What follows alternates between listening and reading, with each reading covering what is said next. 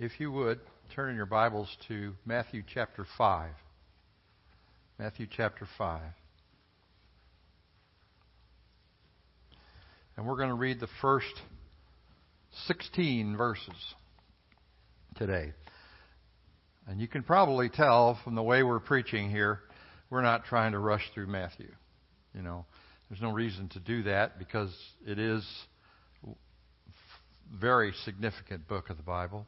It was used in the early years of the church almost like a gospel tract. So, you know, it's important to take your time and go through it so that we understand everything and we see Jesus for the way He wants us to see Him. So reading along in chapter 5, I'm reading out of the New King James Version, so it may not be like yours exactly, but it says, "And seeing the multitude, He went up on a mountain, and when He was seated, His disciples came to Him, and He opened His mouth and taught them, saying, Blessed are the poor in spirit, for theirs is the kingdom of heaven. Blessed are those who mourn, for they shall be comforted. Blessed are the meek, for they shall inherit the earth. Blessed are those who hunger and thirst for righteousness, for they shall be filled. Blessed are the merciful, for they shall obtain mercy. Blessed are the pure in heart, for they shall see God. Blessed are the peacemakers, for they shall be called sons of God. Blessed are those who are persecuted for righteousness' sake, for theirs is the kingdom of God. Blessed are you when they revile and persecute you and say all kinds of evil against you falsely for my sake. Rejoice and be exceedingly glad, for great is your reward in heaven. For so they persecuted the prophets who were before you. You are the salt of the earth, but the salt loses its flavor. If the salt loses, but how shall it be seasoned? It's good for nothing but to be thrown out and trampled underfoot by men. You are the light of the world. A city set on a hill cannot be hidden, nor do they light a lamp and put it under a basket, but on a lampstand, and it gives light to all who are in the house. Let your light so shine before men that they may see your good works and glorify your Father in heaven." Lord, add blessing to His Word. You know, it's interesting in this starting part of chapter 5, the Sermon on the Mount. Jesus speaks here with an authoritative message. One of the things people say, well, He doesn't teach like the scribes and the Pharisees. He teaches with authority. You know what's really interesting is that He gave that authority to His apostles. And they should be listened to. And He gives that authority to every man who's seeking to be God's servant in delivering the Word of God. I'm not saying you have to listen to every one of His opinions, but the Word of God does not lose its authority regardless of who's talking. It has authority. Remember, the Jews expected a Messiah that would come in and be a great conqueror and release them from bondage of the Romans, establish the Davidic kingdom again. It's primarily because they did not understand the two views of the Messiah in the Old Testament. The one view was a conquering hero. But the other one was a suffering servant and Lamb of God. So when they come to the Sermon on the Mount, they hear something very unexpected coming out of the mouth of the Messiah. The mountain He was on is probably a mountain by the Sea of Galilee called Tabgha. And on top of it, there's this panoramic view of the Sea of Galilee and the surrounding area. This may be even where Jesus went to pray and be alone. This first section that we read here is called the Beatitudes. Beatus is a Latin word meaning blessed or happy, boys and girls. Beatitudes is a word meaning blessed and happy. But it's more than a temporary feeling or circumstance. It's a state of well-being by being in a right relationship with God. That's what it is. Now, the Beatitudes, there are some who think that they should be looked at. There's actually different kinds of commentators that look at them and theologians in three different ways. One way they look at it is that Jesus was establishing a kind of kingdom living that was absolutely impossible for us to measure up to so that they would see their need for Him. That's probably true to some extent. A second one, that describes a type of kingdom living only available during a millennial reign. Well, that may be true too. But number three is that He's actually giving kingdom living principles for us now as disciples here and now. But they can't be attained any other way but total reliance on the Holy Spirit. I guess I would agree with number three. That's what He was trying to do. All of these Beatitudes, and let's do a little worship here. Okay? All these Beatitudes describe Jesus. He was poor in spirit. How does that mean that? Well, I mean, we know He spoke with authority, but Jesus laid aside His position to come here and be entirely dependent upon the Father. And 2 Corinthians 8:9 says, you know the grace of our Lord Jesus Christ, that though He was rich, yet for your sake He became poor, that you, through His poverty, might be made rich.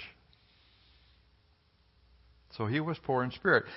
Those who mourn, Jesus mourned for His people as He looked over Jerusalem and wished them to come to Him and called them to Him, but they wouldn't do it. They wouldn't come to Him.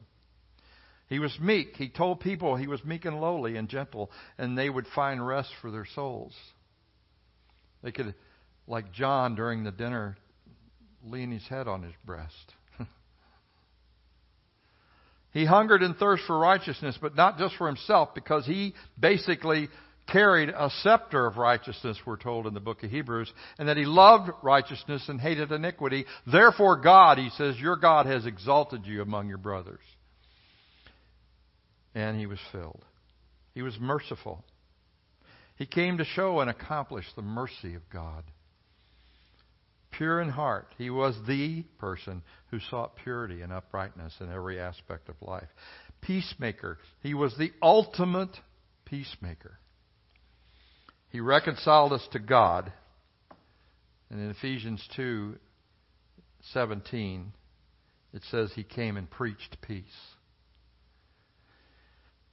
Finally, no one was persecuted more than Him.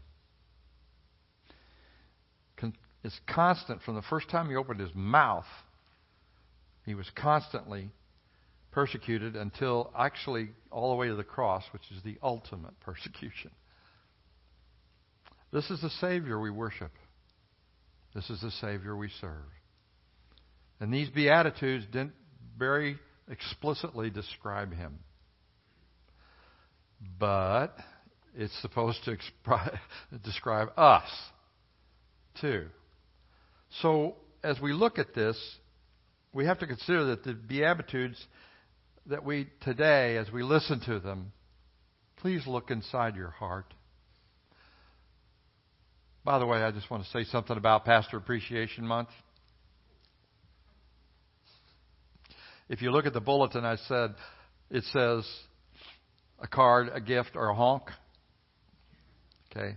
Well, I obviously don't need anything sweet. Okay.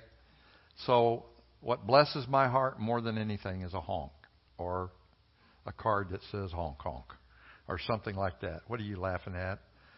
What did he say? Oh. You sound more like an old jalopy than a goose over there, but that's all right. So this is not a standard we can live up to. It's an outgrowth of a real relationship with God. And I want you to know, as we go through this, I have examined my heart. I'm not going to tell you where I'm falling short here. I just guarantee you that I do. But I want you to know also that I believe these are possible. I don't personally have never seen somebody with all of this, but I believe it's possible. Poor in spirit. Who is this person? Well, they are those who recognize that they're in need of God's help. They have to confess their spiritual bankruptcy. They have come to know that because of their sinfulness, they have to rely entirely on Jesus Christ. It is said of them that theirs is the kingdom of heaven. Why? Because they're relying only on the righteousness of God and the blood of Christ for entry. How about those who mourn? Blessed are those who mourn. This is a person who realizes the spiritual losses as a result of sin. When shown their sin by God, they mourn in repentance. They long for God's forgiveness and healing. It's said that they shall be comforted, and they are comforted by the cross, where they see that God has removed all of our sins. Who are the meek and the gentle? These are the ones who do not assert themselves with their own agenda. Rather, they seek God's glory by doing things God's way. Now, when they're called to leadership, they need to be gentle, especially with the wayward. But if you see Jesus on this, they're also firm against heretics and rebellious. Because meekness is not weakness. You get it? They ultimately are satisfied because God can trust them with the earth. So they inherit it. Those who hunger and thirst for righteousness. They recognize that God is the ultimate source of real righteousness. They long for His righteous character to be manifested through them. And they ultimately are satisfied with His righteousness as a gift that they're invited to take. David said in the Psalms that he would be satisfied when God's image was stamped on his brow. And he said, when I rise, meaning from the dead. That's what's going to happen to you, brothers and sisters. You're going to be put back in the image of God. Not just an appearance, though, but a character of nature. Merciful. This is one of the most difficult beatitudes in this group. So it should be the easiest. No. When somebody is mean and evil or slandering you or doing something to you that they shouldn't really be doing, as Jesus said they will, it's difficult not to defend yourself because it's our nature to do that. But when we show mercy, even for those who don't deserve it, which, by the way, I think that's us, all of us. When we show mercy, it's evidence that we have received mercy from God and continue to receive mercy from Him. Who are the pure in heart? Well, this is people without their own agenda. They don't want to be friends with you to get something from you. They want to be friends with you to give you something. Primarily, God's love. They seek the purity in all areas of life, but they also seek it for you. Look at the difference between this kind of internal purity and the kind that the Pharisees, in their ritual so-called purity, external, they didn't have any purity in their hearts. And they were called whitewashed tombs by Jesus, which is a dirty, dirty place underneath the tomb. A rotten place. It is said of these people they will see God. Why? Because He's pure. It says in 1 John, it says this. In 1 John 3. We don't know what we shall be like, but we know that when He appears, we'll be like Him because we'll see Him as He is. And everyone that has this hope in his heart purifies himself. It's not the presence of sin, it's the presence of God's righteousness that gives you the ability to do that. And they're seeing God because they're pure like God. Peacemakers. By the way, this is not those who just bring a couple of brothers together who might be fighting. It's those who promote the messianic peace of Christ Himself, the gospel of peace, and bring the warring sinner into reconciliation with God by preaching the gospel. They are called sons of God, he says. Why? Because they're carrying out exactly the same ministry that Jesus came to carry out.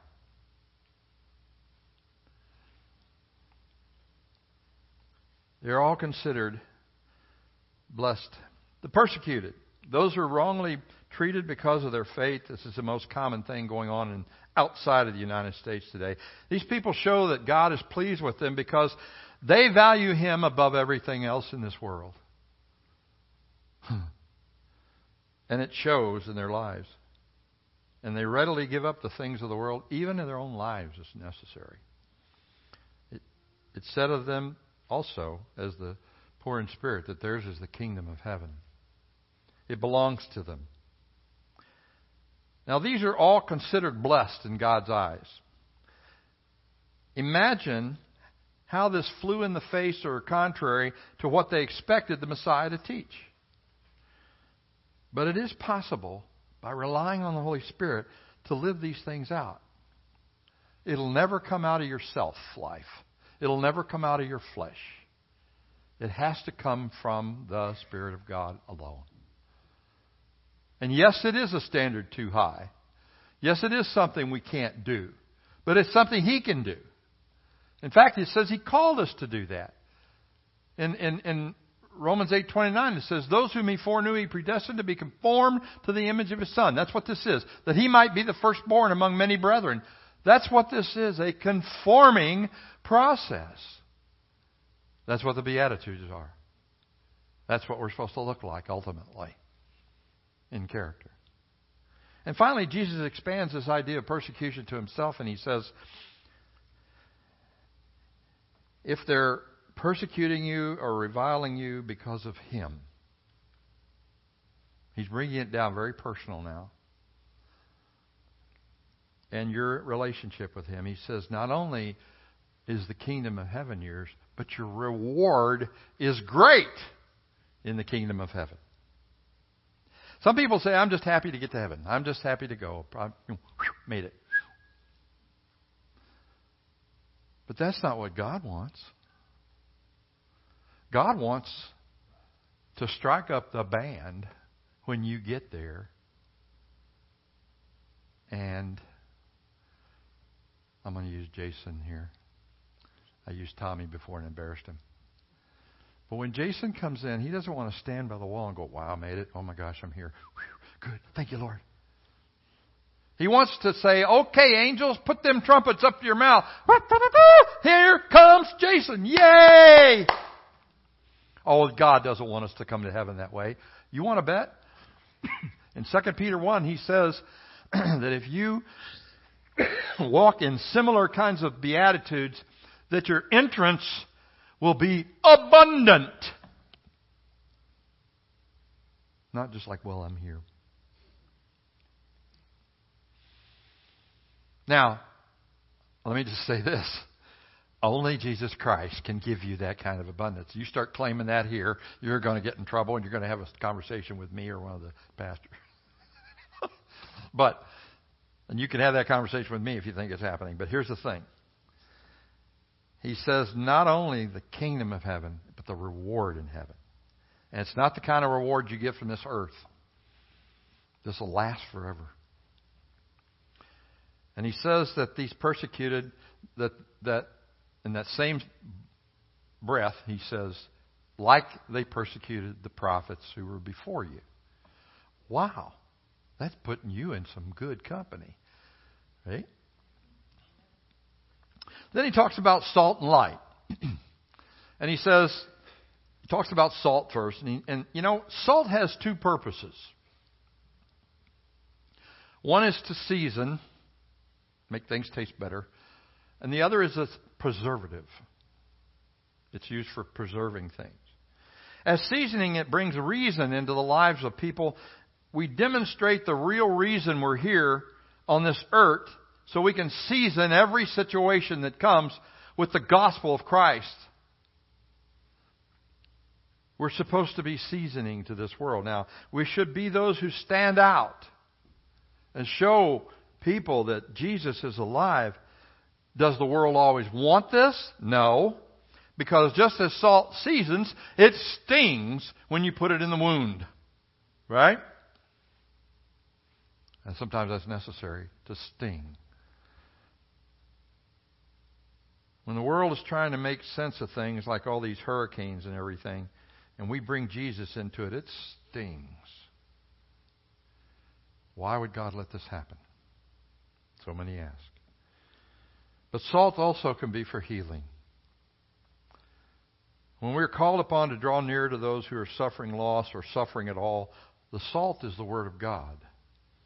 And it can be a comfort to every believer. It's attraction to the unbeliever. And God decides which of those things He's going to use. All you got to do is show up and be salt. It doesn't tell you what kind of salt to be. Salt is a preservative as well. Salt, anybody ever had salt cured ham? Okay. It's good, isn't it?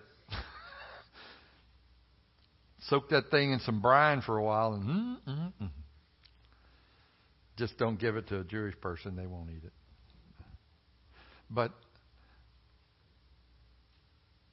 it has several ways of preserving. I want you to think about something in the conversation between Abraham and God about Sodom and Gomorrah.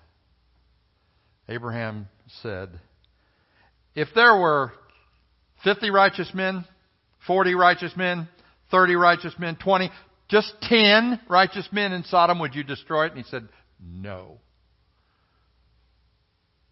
Wow. 10 righteous men could have preserved like salt Sodom from actually getting fire and brimstone poured out on them. But they weren't there. There was only one guy, and he was pretty corrupt. Lot. The only thing preserving the nation of the United States right now is you. Just you. It's not your politics, your Republican Party, your Democratic Party, any party. The only thing that's preserving is you. If we weren't here, God had already started destroying this country. And in a sense, He's already judging it. But the thing is, our prayers and intercession for our country does preserve it. You don't think the liberals are praying to God, whom they don't believe in, for something, do you? No, they take action. They try to get in control. But here's the thing. One day, Todd Aiken was here, Paul's son. As you know, he used to be a congressman. And I don't know what I'd preached. I have no idea what I preached. But he came back in that door after going outside, and I'm standing over here. He comes up and shakes my hand and said, preachers like you are the only hope for this country. Now, I didn't take that too personally because I'm not the only one. But what he was saying is that those who stand up for the truth, even in the face of people in their own congregation who oppose it, are the only hope for America. Because here's the thing. We got to stop thinking that there's an American flag in heaven. There's not. And there never will be. We are an outpost for the gospel. The left wing may overcome and rule and think they've got the upper hand. But I challenge you, the next time you get upset or you listen to Hannity or somebody and you go, oh, they're at it again, read Psalm 2. Why have the nations raised and the people imagined a vain thing against the Lord and against His Christ? They say, let us tear off their fetters and their bonds away from us. But God sits in heaven and what? Laughs. He says, for I have set my king on my holy hill. Jesus Christ the King is sitting right there. And He's really in charge. Not these other people.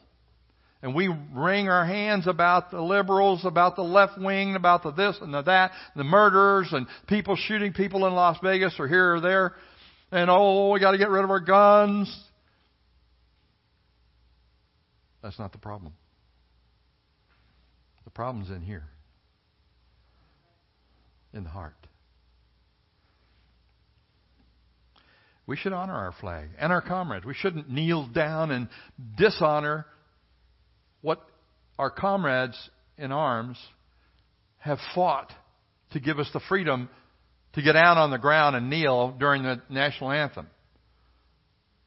I'm sorry, I just don't respect those people. But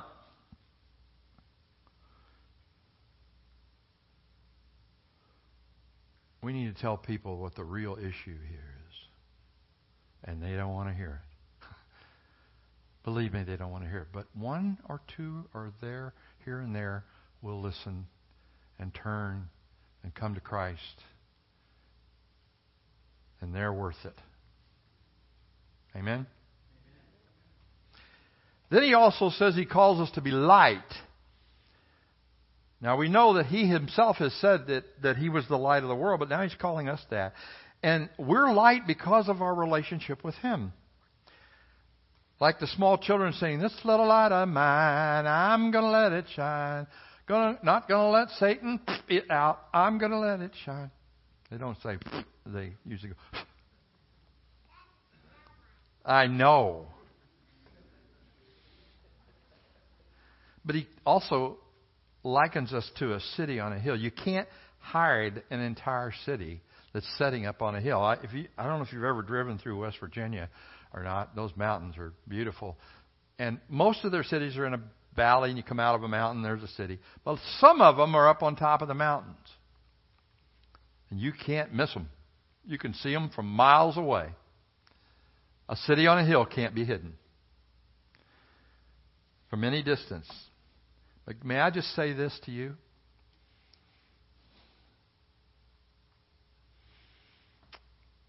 This church is a city on a hill. Now, we're on a hill, I know. But we are that city on a hill. This building is not important. None of these buildings are important. But we are a city, a people set on a hill. And we shouldn't be blurred or concealed by the world just because we're not happy with each other. We should be a city set on a hill that can be seen.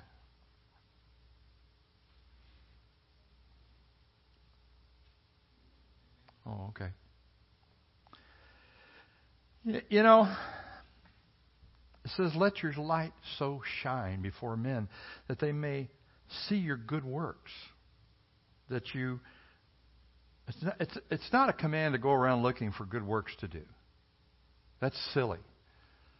It says that they may see your good works. Listen to Ephesians 8, 2 through 10.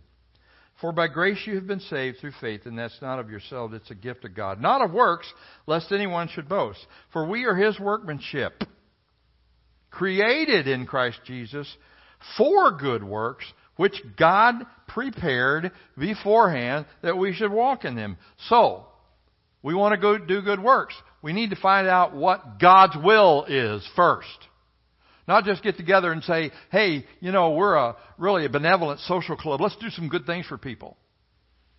No, God's saying, I've got works for you, and I'm not hiding my will in the dark. If you just seek to know my will, you'll see exactly what works you're supposed to do. But no, we like to launch out on our own sometimes and say, well, I'm going to do this. Anybody with me?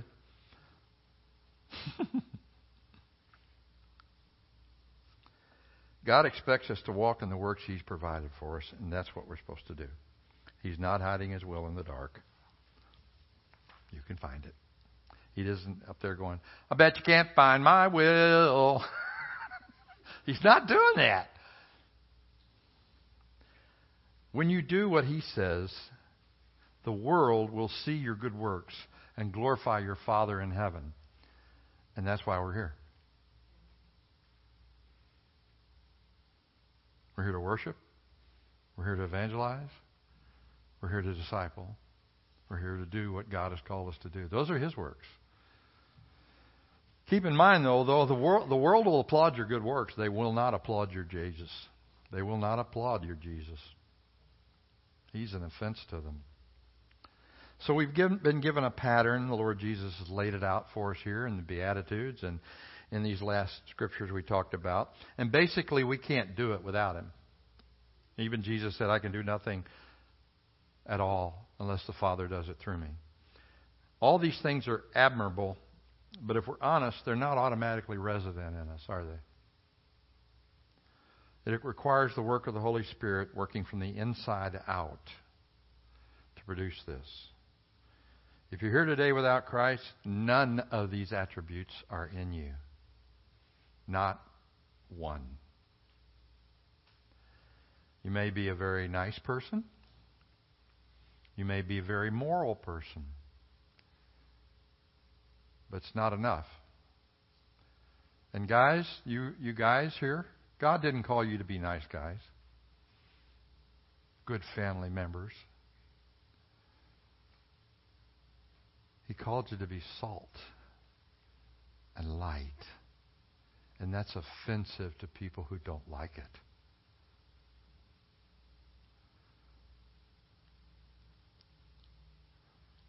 If you come and receive the gift of God, which is His Son, you will have an advocate inside of you to lead you into these things.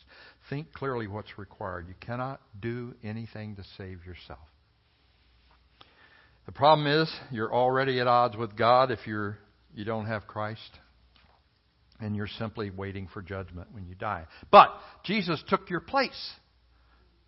He took your place.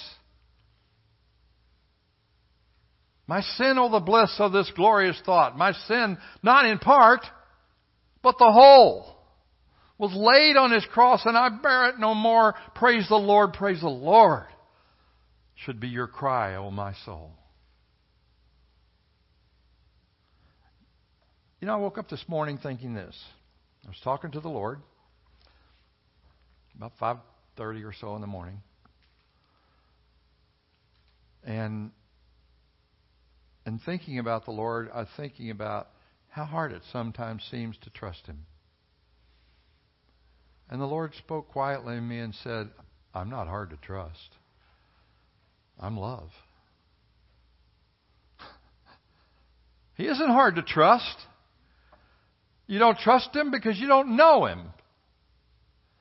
He's harsh on sin. Amen. I agree with that. So harsh that He nailed it to a cross in the person of His own Son. For you. Somebody told me this morning in Sunday school class, well, here's why I come to church, and it's not for you. Speaking John. It's not for you, because it's for me. And I said, well, here's why I come to church. It's for you. I mean, I love fishing. I could be on a bank somewhere with a pole catching crappie or something. Or nothing. In fact, I don't care whether I catch anything when I go fishing. I just sit there. It's nice. We're here for each other. We're here for this community.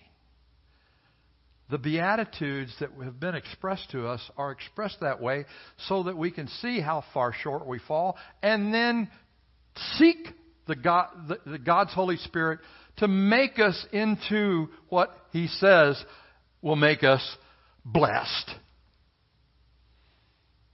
in a right relationship with God. Sometimes I want to tell you, I went and talked to a couple. We get calls here all the time. Need help with my electric bill. Need help with my gas bill. Need help with my house payment. Do you all do that at your church?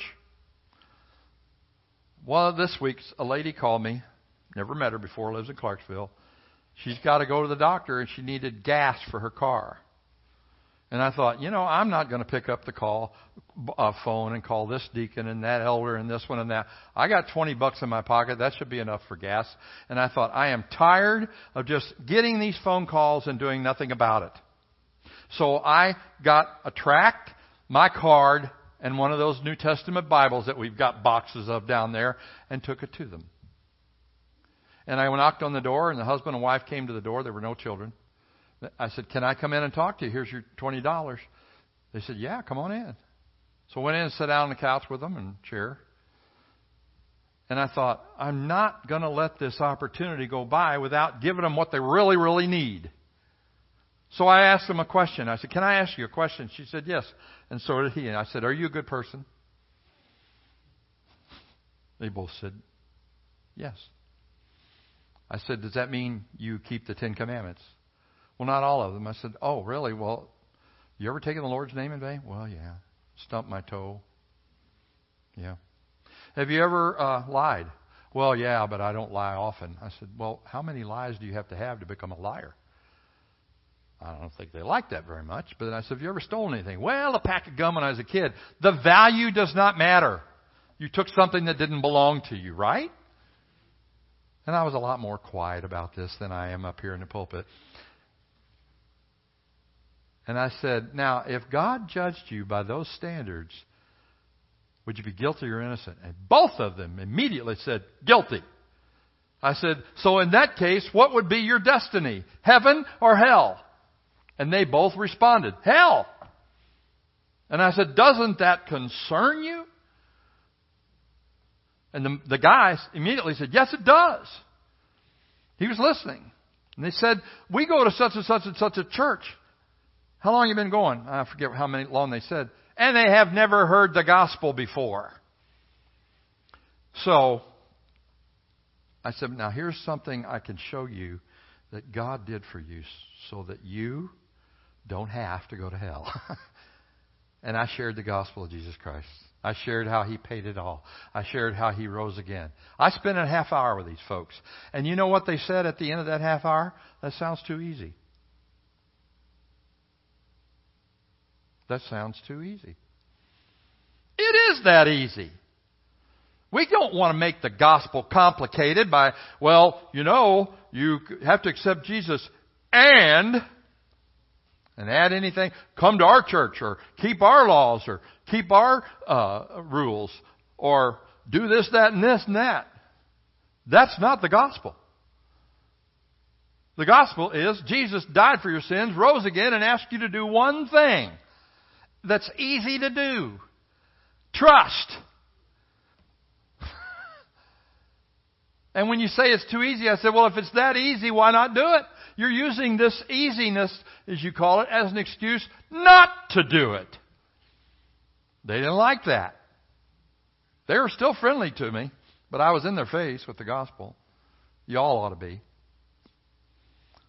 And they said, what do we do? I said, I gave them the Bible. I opened them. I started showing them scripture after scripture after scripture about simpleness of the gift of God and that Jesus paid it all and so forth and so on. And they looked at the scriptures. And I could see at least in him, a light coming on. Folks, I'm nothing but a pile of dust with a precious cargo called the gospel. All I did was show up. They're not here. I don't know where they are this morning. But Philip was called out in the middle of a desert to an Ethiopian guy who had gone to Jerusalem to find God, and all he found was religion. God forbid that happens here, that people come here and they don't find God. They just find a Baptist religion. God forbid. They need to come here and find Jesus when they come here. Evident and manifest in every single one of us. With joy. The gospel's not boo. The gospel's joy. Remember the first time you realized you're forgiven of every sin? What kind of effect did that have in your heart? Somebody give me a testimony right now. How does it feel? Tell me. Well, you are saved right there, right?